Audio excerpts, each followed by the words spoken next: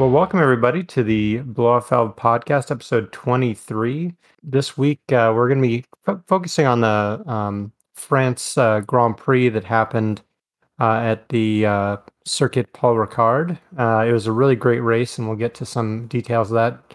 I do want to wish everybody listening happy Father's Day to either if you are a father or you are going to be a father or you have a dad.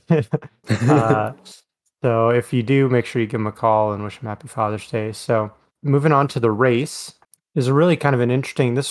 We had kind of back-to-back street races in Monaco and Azerbaijan, and so now we're back to kind of a classic F1 circuit. Big power, high speed track. And qualifying was kind of interesting. The first round of qualifying was kind of broken up a bit because Yuki Tsunoda spun and then had some sort of gearbox issue. So it red flagged part of the session. And then later in the session, Mick Schumacher spun and damaged I think it was his left front suspension. And that was Q2, I think. So was it Q2? It was Q2. It was the first time Stroll was trying to get out of the elimination zone. Right. But basically he never got red flagged. It was kind of funny though, because when Stroll was zipping around on whatever lap he was, basically I remember he came on the team radio and said something like, so what do you think? Should I go another lap? And then the guy, his engineer, really hurriedly was like, yeah, you have to go. This is it. We're out of time. And he was, it's like, it seemed like he was surprised by that. Like, oh shit. I gotta get going. I felt bad for Mick because it was the first time a Haas had gotten out of Q1 this season, and then he ends up crashing out of Q2. So unfortunate, but so eventually, when it all shook out, Max Verstappen was on pole with the two Mercedes of Lewis Hamilton and Valtteri Bottas second and third. Max's teammate Sergio Perez was in fourth. Carlos Sainz, there's a couple that I'll highlight just because of where they finished in the race. Carlos Sainz in fifth for the Ferrari. And then Lando Norris in eighth and Daniel Ricciardo in 10th, both from McLaren. And they had very different races, which we'll get into. Yeah. So starting out the race, Max is on pole. So they get to turn one and his brakes lock up and he goes wide. And so Lewis gets past him on the inside, so now Max is in second. And I turned to you and I was like, well, there's the race. Like, that's what that's our experience in 2020. Yeah, a Mercedes on a big track with clean air, like they're gone. It's over. Yeah, that's what we thought. Yeah, honestly. We started like just visiting right and watching. Yeah, exactly. We're just like chatting, figuring it'd be over. But what was interesting was really early on in the race, multiple teams were complaining about the tire degradation. I think the tires were degrading more quickly than they expected. Pirelli, after the last race, after kind of the horrible experience in Baku, they changed the PSI limits for the tires. So all the tires had to be inflated an additional 2 PSI. And that was their fix, I guess, for why their tires had basically exploded in Baku. So, but I don't know if that has anything to do with the tire wear, but there was, Lewis was on the radio. I mean, he always complains about tires, but he was complaining about tires. Max, I heard Alonso on the team radio saying his tires were going pretty quickly. So it made it kind of interesting because a lot of teams were debating between a 1 and a 2 stop strategy. If you like strategy in racing, this was the race for you. This was, yeah. I mean, even, I remember Valtteri at the end of this saying, hey, I told you guys this is a 2-stop. Yeah. Pardon my language, but he came on he's normally a very stoic guy. He's a typical Finnish driver, but he came on the radio and he said, I fucking told you guys. These decisions on the fly. Really like instantaneously. And I kind of expected, when the Red Bull, when they came into pit, I thought, okay, they're going to get out and then Mercedes will come in and, will be kind of back into where we were. The Mercs will be out front, and right. And then as I'm watching this, it's like Max is shooting out of the pit lane, and Hamilton, you can see him coming down the straight, and you're like, oh man, I think Verstappen can do it. Mm-hmm. He's going to end up in front of him. And then he did, he got out in front. Right. And Hamilton, the undercut worked. And they were just right on his ass. Yeah. And I was like, oh, this isn't going to last. This isn't going to last.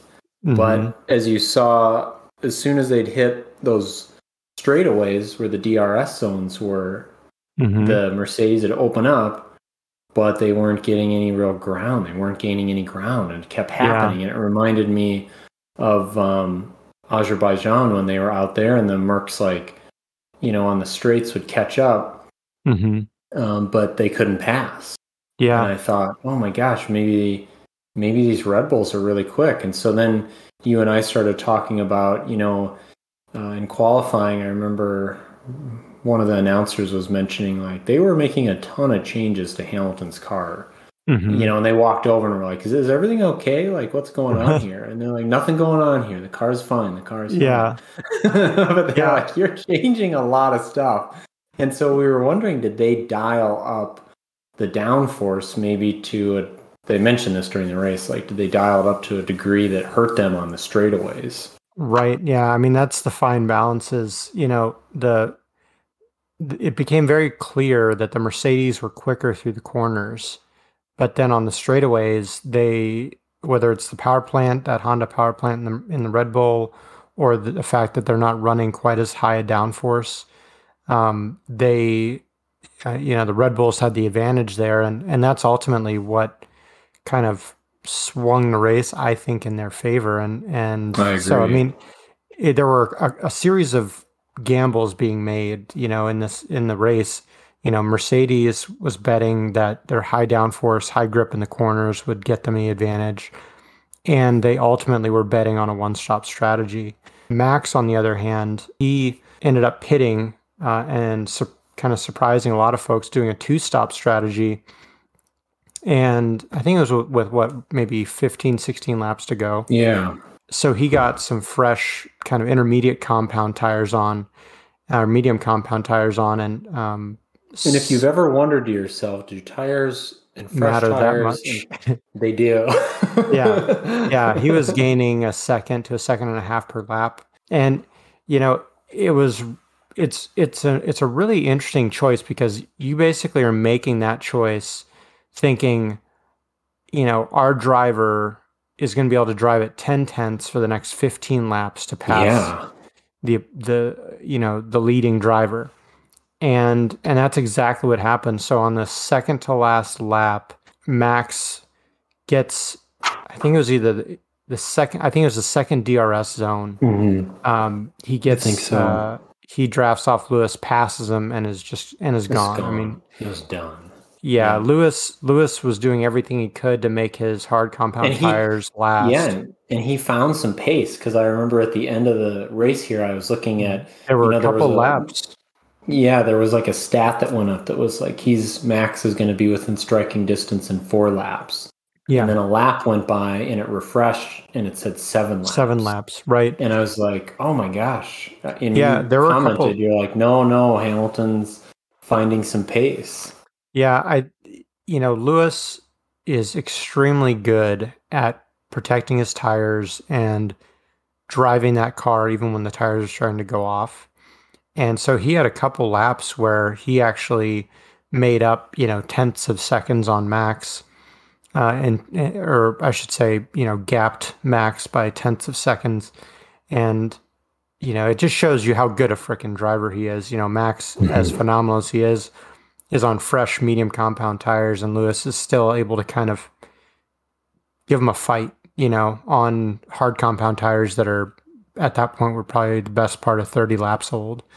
And it was really phenomenal strategy, but it's great strategy for sure. But then you've got to have the luck go your way. You're trying to factor in all these decisions. I'm sure as soon as Max went in, Mercedes is like scrambling and they're looking at statistics, looking at prediction models and saying, we think we can outlast them. Like we've got this amount of gap. We're on the hards. This track is known to chew tires up, pretty quickly. And so they're thinking these mediums are going to burn out. Because I remember on, the radio, they were basically, Hamilton kept radioing in, like, what's his pace? Where's he at? What's going on? And they were basically saying, we think the last laps are going to be difficult, but he's going to probably start to burn through those tires. Yeah, I think at one point, Lewis's race engineer came on and said it was after those couple laps where Lewis had gained a little bit of time, and they told him like Max's tires are starting to go a little bit. Yeah, and so I think they made the decision not to pit, kind of like Red Bull did in Spain, and the tables got turned on. Yeah, exactly. I think Hamilton was maybe down 18 laps at that point in Spain, and you're like, can he chew it? I mean, he was also stressed out on that radio. I do distinctly remember some radio chatter in that race where he's like, how many laps am I, how many seconds back am I? 18 seconds, 20 seconds. And he's like, no, you can do it. We can do this. It's doable. And they did it. Yeah, they did it. No, the two-stop strategy worked again. One thing I wanted to comment on, you and I were kind of perplexed by this, but I found some clarification after the race. Valtteri had 50-ish seconds between him and fifth place, and we were wondering why Mercedes didn't bring him in to try and go for a fastest lap. Yeah, put him on some softs. But the reason was, in the last couple laps, Sergio Perez was under investigation for his overtake on Valtteri. So they were betting that Sergio was going to get penalized, and if he had, then Valtteri would have gotten third. Got bumped up. That was the gamble they were playing, and unfortunately for them, it didn't play out that way. The strategy machine, but it's got gummed up this week. It's funny, man. I think people that don't really watch F1, they just see cars going around in a circuitous circle, essentially. But there's all these little games that are being played simultaneously. I think it and even the fascinating race. Yeah, one of the things I kind of love about it is the misleading chatter. I enjoy that, where they're just like, "Oh, the fronts are gone. The fronts are completely gone. I'm basically out of control out here." Right. Yeah. For those that don't realize, the team radios can be heard by everybody. So when Lewis goes on his radio to his engineer and says, the fronts are gone, Red Bull can hear that, Ferrari can hear that, everybody. So sometimes they say stuff that is complete BS to mislead or to make another team think they're doing X strategy when actually they're doing Y strategy. It's a ton of gamesmanship, and it makes it really interesting. But so really great race. I just wanted to highlight also, from where they started, Lando and Daniel Ricciardo ended up 5th and 6th for McLaren. Great races. Good race for them. As well as kind of on the flip side, Carlos Sainz and Charles Leclerc for Ferrari, they finished in 11th and 16th, which is just worrying if you're a Ferrari fan, because they showed good pace on the city circuits, but now when you're getting on a big track, I think the concern has been that the Ferrari is underpowered. That was the concern since that kind of FIA ruling got handed down, and all of a sudden the cars got way slower. I don't know what they mess with, but I think it was in like a. Go ahead. Sorry. The rumor was that Ferrari had. There's limitations. The FIA has limitations on fuel flow into the engines, so your fuel pumps and whatnot can only flow at such a high volume. And there was some talk that the Ferrari was exceeding the flow limits. Wonder how the hell they figured that out. That's interesting to me. I must don't have just know, been like. Anyways. But they reached kind of a closed door agreement that was never. It was publicized. They were never found, like, no wrongdoing was ever like publicly admitted to or anything. But after that agreement, all of a sudden the Ferraris were 2 seconds a lot slower. Yeah. So I think they're still a bit down on power, and in these big circuits, they're going to suffer. So a little tough for them, but I was actually just looking at the list here because a lot of times we'll watch these races and we kind of ignore the, the front pack because it's the Mercedes are out, 20 seconds ahead. But this was actually a good race, so I wasn't paying quite as much attention to the mid pack. But I was looking at George Russell ended up in 12th, so he was after Carlos in 11th. Like he was ahead of Yuki, Esteban Ocon, and Antonio. Yeah, it's like George had he had a great drive for Williams. I think this is probably their best result of the season. Yeah, so that's pretty cool. And I wasn't even paying attention to that during the race, which kind of sucks. I know. It's pretty wild that George is making such drives. He's making. I mean, he drove incredibly well. Like you figure, he finished ahead of an Alpine, an AlphaTauri, both Alfa Romeos, a Ferrari. So quite impressive. But yeah, so really a great race, and I think we're heading to where are we heading to next? Well, the interesting thing is that one of the points that Christian Horner made, and I think he kind of meant it, as they're always a little bellicose and just chatter, but I think he might have been onto something. If we can beat Mercedes here, we can beat them anywhere. And I think the point of that for me really was reflected in we're out of these city circuits and now we're on kind of your prototypical fast home ground. Yeah, F1 circuits. And these are the ones last year where as soon as the Mercs got into open air, it was good night, lights out. And now it's a different story. And so I think it's exciting racing, No, I don't like have any issues with Lewis Hamilton. I don't even, I don't have any issues with Max Verstappen. I mean, sometimes he comes across as a little bit of a hard ass, but I think you kind of have to be an F1. But it's just nice to see some competition and some dynamic races out front instead of the only interesting part of the race being in the mid pack. Yeah, exactly. It's nice going into races genuinely not knowing who's going to win, which realistically, we haven't really had that the last couple of years unless the Mercedes had, mechanical issues. Or there was a wreck or something, Yeah. It wasn't necessarily that competitive. We've all been waiting for this for a long time, where we got to see a battle with Lewis and Max actually come out on top. Like we've seen several battles where Lewis ends up, taking P1, but this was the race a lot of us have been waiting for a good long time. So that was awesome to see him deliver. And if you think about it, had a Pirelli not exploded, Max would have won 3 races in a row. Yeah, and that's kind of where I really reflect on last weekend. That race was crazy. It was a blast to watch because of a couple of tire blasts. Right. But this race, there wasn't really like mechanical issues. There wasn't a lot of like massive missteps. It was a clean race. Pretty clean race aside from Max. A little judder on the starting lap.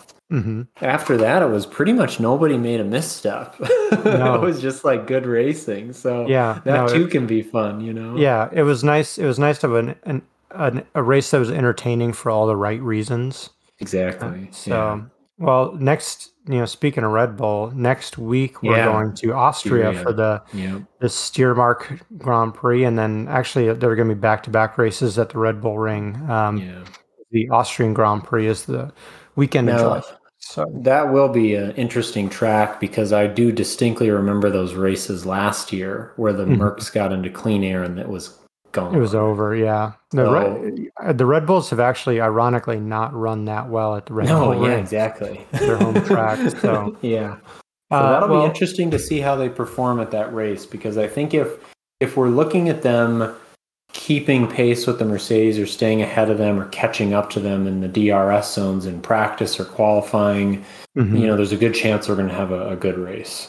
Right. Yeah, I agree. So something to look forward to, definitely. Well, we wanted to also talk about this episode, something that you and I have been talking quite a bit about lately, and that's kind of the current state of the used car market. And we don't have necessarily detailed notes on this, but it's something we've been talking a lot about. Do you want to kind of talk about your experiences with where BMWs have been going? Oh my gosh. I was on I've just been on the prowl for a 2002 for a long time. And every Mhm. summer that passes, I just like look at my wife and I'm like, I should have bought one last year, you know? And I think that, with at least the BMW 2002 market, part of the issue, and maybe because why there's pressure in that market, is there's a lot of people looking at the, Porsche market and just saying, They're priced out of boy, that. they're priced out. And so here's a nice, fun two-door, German sedan that's a manual, Hmm. that offers a fun experience. And so I think Well, it those offers an experience prices, modern cars don't really offer. Like, try and find yeah, a lightweight manual sedan. yeah, Good yeah. luck. Good luck with that. Yeah. They pretty much come standard with computer and wire bloat Yeah. now, but And they're going to be those 2 tons. prices have definitely been creeping up. I mean, it's hard to Hmm. exactly like quantify in these auctions, but 2002s last year that were selling for low 20s to mid 20s Hmm. are now in like the 30s, Right. low 30s. So it just continues to creep up. Obviously, I think the pandemic, some people were just sitting around thinking like, oh, my days are numbered. I want to Hmm. get this car that, for whatever reason, their connection to it is, they're just like, screw it, I'm going for it. Right. And so people are pumping a little bit more money into these markets right now. And a lot more eyes have kind of fallen on these online auction sites, Bring a Trailer being the most famous. I mean, that was a safe way to buy cars during the pandemic. And so I think the sales have really, I remember hearing shortly before Bring a Trailer's founders sold the site to, I forget who they sold it to, but before they sold the site, I remember hearing one of the founders talking about it on a podcast. And he said that, they were worried that the pandemic would kind of tank their business. And he said there was a dip early on in the Interesting. pandemic when people were Oh, kind of not sure about their jobs, not sure how things were going to play out. And he said, but then it came roaring then back. they were doing record numbers. They were having to hire people faster than they, ever had before. That's And so true. it just went nuts. And I've seen the same thing, it's really across the board. The I've been keeping an eye. I've mentioned before on the podcast, my next car that I would like to get just for like a fun car would be a Nissan Skyline GTR. And the market for all of them has gone up. Cars that were R32 Skylines, which were, maybe 25, 30 grand a year or a year and a half ago, 2 years ago, are now $50,000. Hmm. And the R33s, which were maybe 50 grand when you could first start importing them, are now, like, a good one is now 60 to 70. But where the market has really gone just crazy is the R34 GTR, which is kind of everybody that grew Yeah. up in Gran Turismo and stuff like Yeah. that's the one. That's the car. The Yeah. R34s, 3, 4 years ago, you could get a nice R34 for 60 grand, 70 grand.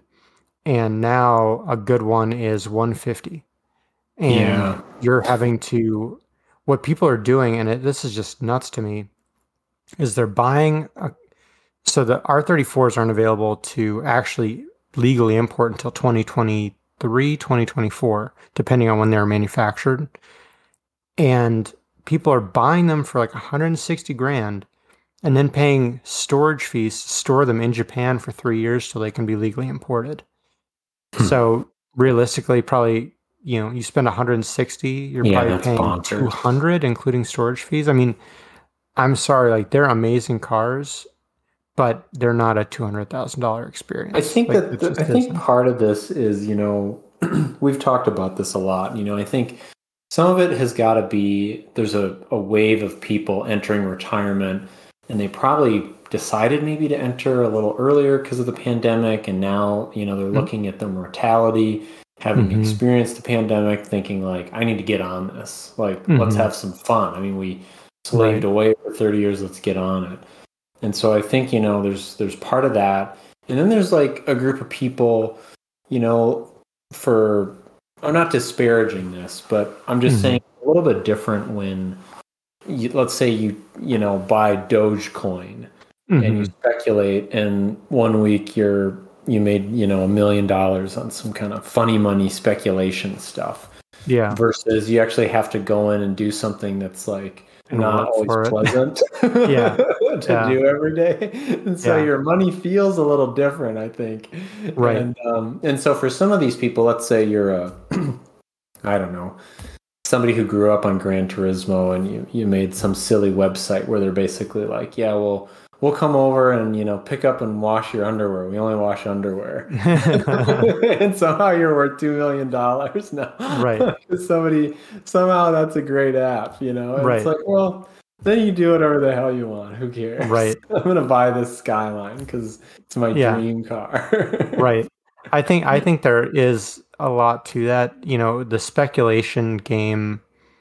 I'm not sure if it's just because of the rise of online sales and bots and whatnot, but the speculation game has really, I think, ravaged a lot of different consumer product and consumer product areas. I know that with part of this is related to cryptocurrency, but GPUs are ridiculous. We saw it with the PS5 and the Xbox. Yeah, trying to track one of those down was a nightmare. Yeah, as a sneaker collector, I have seen that with sneakers. There are certain types of sneakers, like when Nike releases them, that you're not going to get. They're all bought up immediately by bots, and then they immediately show up on resale websites like StockX and a few others.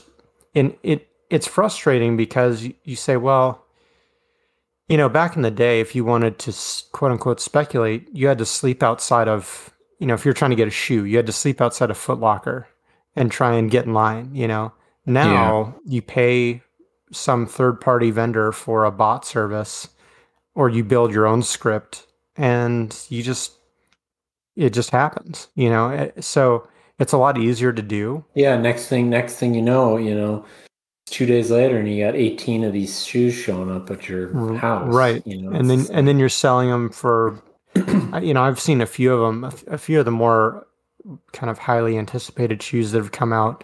You go to StockX an hour after the shoe dropped, and they're out for sale for $200-$300 more than what their retail price was. Yeah, and I think and then it gets because then it gets sold to folks with monopoly money. And I'm not saying that in the sense that I also would like monopoly money. I'm saying it from the sense that I don't have monopoly money, so I can't do that. Can't compete. So it's frustrating. Yeah. No, it's a real challenge because you look at a lot of enthusiasts, I think, run the risk of being priced out of their hobby. Yeah, because you're trying to buy a car that a decent example of 5 years ago was maybe $10,000-$15,000. Should not be selling for these amounts. I know. So, one of my colleagues reminds me, he's like, those were originally came out to be economy cars. Right. Yeah, exactly. It's tough because you don't not want it just because it keeps going up in price. Yeah. So then it's just the math gets harder and harder. Yeah. And that is the $1 million question that a lot of people, I'm sure, are asking themselves, as you and I are. Where the hell does this go? Are we looking at a sustained change here for 5 years? And then a decade from now, there's a lot of EV, conversions. It's like the supercars that were held as supercars in the... Where does this go? Wouldn't be buying these cars for the sake of, be worth double. The cars that like you and I are enthusiasts, I don't plan to put this thing in a museum when I get it. The weird thing is too, with something like a 2002, most of the time the cars that go up in value, it's because they were highly desirable in limited production. Now, the 2002 cars that are crashed or left to rot over the years, certainly, but this was not a limited production car. And even the Skylines, they made a lot of Skylines. And so that's the thing that is the muscle car market, the classic muscle car market kind of cooled down. This past weekend or this weekend, the Barrett-Jackson auction in Las Vegas, my dad was kind of texting me some of the results, and there was a Shelby GT500 that, back in 10 years ago when the muscle car market was going insane, that was probably a $400,000 car, and I think it sold for like $195 or something like that. Yeah. So, and it's because of what you mentioned, like the guys that had a 69 Camaro as their poster car when they were 16. Yeah. Those guys are now in retirement. They're entering a different phase of life. And if they never were able to get that Camaro, they're probably selling it by now. Yeah. So you have cars being flooding back onto the market by these people that are selling because they just aren't driving them anymore. And the people that are coming in with the money that are in their 30s and 40s and 50s wanting to buy, they didn't grow up daydreaming about a 68 Camaro. They're not agreeing to the price point. And that's, I think, don't you think that that's kind of characteristic of a lot of these scenarios where you have these bell curves in terms of valuation, where you kind of like hit a peak, and it's probably associated with a generation. And then as that generation ages, the price comes back down. Yeah. I think you could look at, there's probably a fairly neat correlation between what cars were cool when you were 16, their value when you're about 50, and then their value when you're about 75. Yeah. Because that's going to be a bell curve because it takes until people are into their midlife and making a good salary to indulge those things that they wanted when they were 16. And so, that's why you're seeing Skylines taking off. It's not just because you can legally import them now. It's because that was forbidden fruit for everyone that was a car person that's our age, in their 30s, early 40s. That's a good book. That's a good point. Now those people are getting money and able to indulge in. And the 2002 is a similar thing. That was a late 60s and 70s car, and people, it's in a unique place, like we said, like that answers a question that is not being answered by a lot of many other cars currently. And so people say, man, I just want a small, fun little sedan. Yeah, well, it's kind of reactionary. Currently. Yeah, exactly. It's reactionary to the reality we live in now, where all cars are freaking huge, and most of them are crossovers and very dull, very insulated, and so very samey. They're all good, but they're all the same. Very appliance-like. You expect the dishwasher to do this, and so I think that's why people seek them out, and there's probably truth to a lot of what I'm about to say for maybe a number of cars, but I think the 2002 market is kind of interesting because you've got a bunch of people who buy them as project cars and just kind of tinker with them because it's approachable. There's not a lot of computer chips in them and all. Right, it's very analog. They're carbureted, like you were saying, and then you've got a middle group of resto mods, and some of them come out as Frankensteins, and they put these crazy BMW M Power engines in there, and they're just monsters. Right. And then you've got the top end market, the concourse cars. Yeah, and I was reading posts on Bring a Trailer from one that went for $93,000.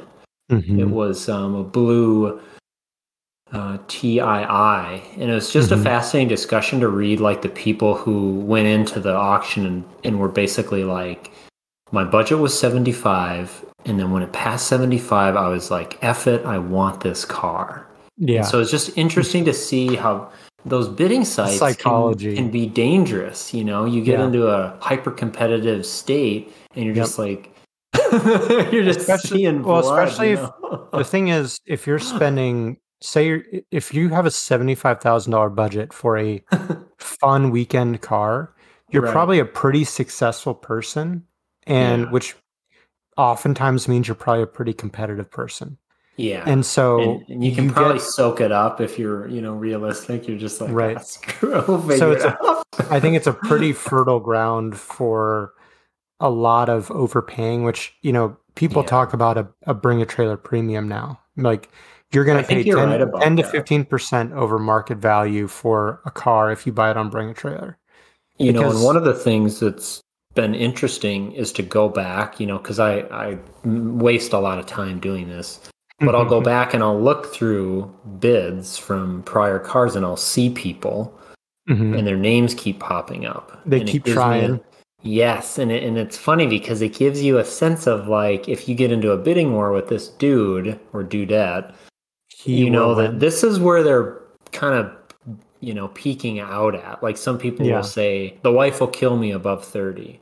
Oh, sure. Or you'll see them bid one up to 35. And so if you're in a bidding war and you're hoping to keep it under 30, you kind of get the sense that like that guy is ready to go above this. Right. So you're really going to want to watch the car. Yeah, you don't want to see him bidding on the car that you want. Yeah, exactly. Especially if he's lost a couple times, 'cause he Yeah. might be even revved up to go. Yeah, the anger is setting in. Well, I think it's a fascinating discussion. It'll be interesting to see where the market goes. Yeah. Recently, there was a report from one of the government budget offices that talked about inflation going up, more in the past year than it had in I forget how Yeah. long, but the one item that went up the Yeah. most was Yeah. used cars. Yeah. They were up 27%. And there's other aspects to this that we've touched on before, the chip shortage that we mentioned in one of the Yep. past episodes. So the The new rental car car scenario. Yeah. rental car issues. So, there is a less stock available on Yeah. dealer lots. And so, we saw, the 911 market, I watched the GT3 RSs just out of curiosity to see where they're going. Yeah. And there's a car for sale at the same dealership that I bought my car from that is a 991.1, a 2016 with similar mileage, and they're asking 20 grand more for it than I paid for my car. I mean, it's just crazy. And it's an ugly specification. Yeah. It's just crazy where it's going. I'll add another data point to that. We bought our Volkswagen Alltrack. Oh, yeah, you're telling me about this. What was this? So it was a 2019. We bought it last spring, kind of in the early stages of the pandemic, where we were all kind of shitting our pants, wondering what's going to happen. Yeah, I don't even know why we were buying it at that point, but that's what we were doing. So we bought it and we got a great deal because these were all 2019, so they'd sat on the lot. Get them off the lot. Yeah. 2020, and they consolidated them all at like one Volkswagen dealership. Yeah. And they were just like inundated with them. They had like 40 of them or something. Mm-hmm. So we went up there and just got one for a steal. And I just had a curiosity this weekend. I went on Kelley Blue Book and just asked like, what would a cash offer be on this? And it was $4,000 more than what we had paid for it. Yeah. And I thought that's fascinating because that's just like the cash offer, which could potentially be the lowest offer you get. So if you actually were buying another car, trading it, maybe a little more, and if you wanted to go through the process of private party sale, you could probably get even, I would hazard that we could probably get maybe like 8 in a private party sale. Yeah. Which is just, it just tells you that's insane. There have been news articles about Carvana offering people like 5,000-6,000 over Kelley Blue Book for their car. And that just shows you where the used car market is. I mean, in terms of stock, I can tell you, so when I was on the website of the car dealer that I bought my car from, and I saw that 2016 RS, I would tell you when I was looking for my car, if I went on their website, they would have 5 pages of stock, different cars. They had 2 pages. I mean, it just shows you like it's down across the board. So the pickings are very slim. So like a good example of something, like a low mileage example or a nice specification of whatever kind of car, is just at a super premium right now. It's a really hard time to buy a car. And I think the question in my mind is how long does it go on for? Because right now he's reading this article in Jalopnik about a bunch of people, renting U-Hauls to get around Hawaii because rental cars have gotten so expensive. Yeah. So you got those guys sucking up volume, trying to replenish because everybody's been stuck at home and they want to get the hell out of the house and do a little traveling. Yeah. And then you've got people that need cars. Oh, and then by the way, we've got a chip shortage, which they're saying could go on for a while because you can't just spin up a foundry out of nowhere. Right. Yeah, they were saying I'm that. thinking to myself, how the hell long is this going to go on for? I think it's going to be years. If you're talking about, I think you're right. That sucks. If you're talking about getting new cars, there was one major car company. I forget what car company ran, but he came out and said that, he thought it was going to go on for a couple of years at least. Yeah. And then if you look, the question I think is a bit different for the classic car genre. I think there you're looking at, true. Are there going to be more and more people that see electrification and hybrids and they say, you know what? I really just want something analog. And that's what I mean, that reaction. Yeah. Yeah. I think there's going to be more and more people that say, you know what? I love driving. I want something analog. I want a manual. I don't want to have 86 touch screens in my face. Like exactly. I just want analog gauges. I've got my battery daily driver, and for my fun car, I want to be engaged with all of it. Yeah, the whole experience. Exactly. So I think there actually will continue, not just because of people our age being able to afford stuff like this. I think it's also this realization that the electrification and hybridization of all cars is an inevitability at this point. And it's a reaction to that, saying, you know what, I at least want one of my cars to be interesting and fun and engaging. And so there's just going to be more competition for the good stuff that's out on the market. Pretty much, yeah. Anyways, that'll be interesting to watch. But, anything else you want to add, buddy? No, I do think we should revisit this subject, though. There's yes. Probably more to discuss on this, and it'll be interesting to see as things kind of unfold throughout the year. Obviously you've been tempted by the Skyline. I've been tempted by the 2002, but you say to yourself, gosh, maybe I should wait. Maybe I'm buying high. And then invariably, I'm sure in 2 years, we'll look back and be like, shit, we should have bought back then. I know it's hard, and it's like buying it's like buying a stock, and that way you're like, when do I get in? And when do I not feel like an idiot? Yeah. Yeah. So anyway, thank you all for listening. Another great show. We'll be back next week. I'm sure recapping the first of two back-to-back GPs at the Red Bull Ring in Austria. And until then, please rate us and give us a review on iTunes or Podbean, wherever you listen. It really helps the show out. Visit us on Instagram at the Blow Off Valve Podcast. It's a great place to ask us questions, stay in touch when new shows are going up. And until then, we'll see you next week. Thanks so much.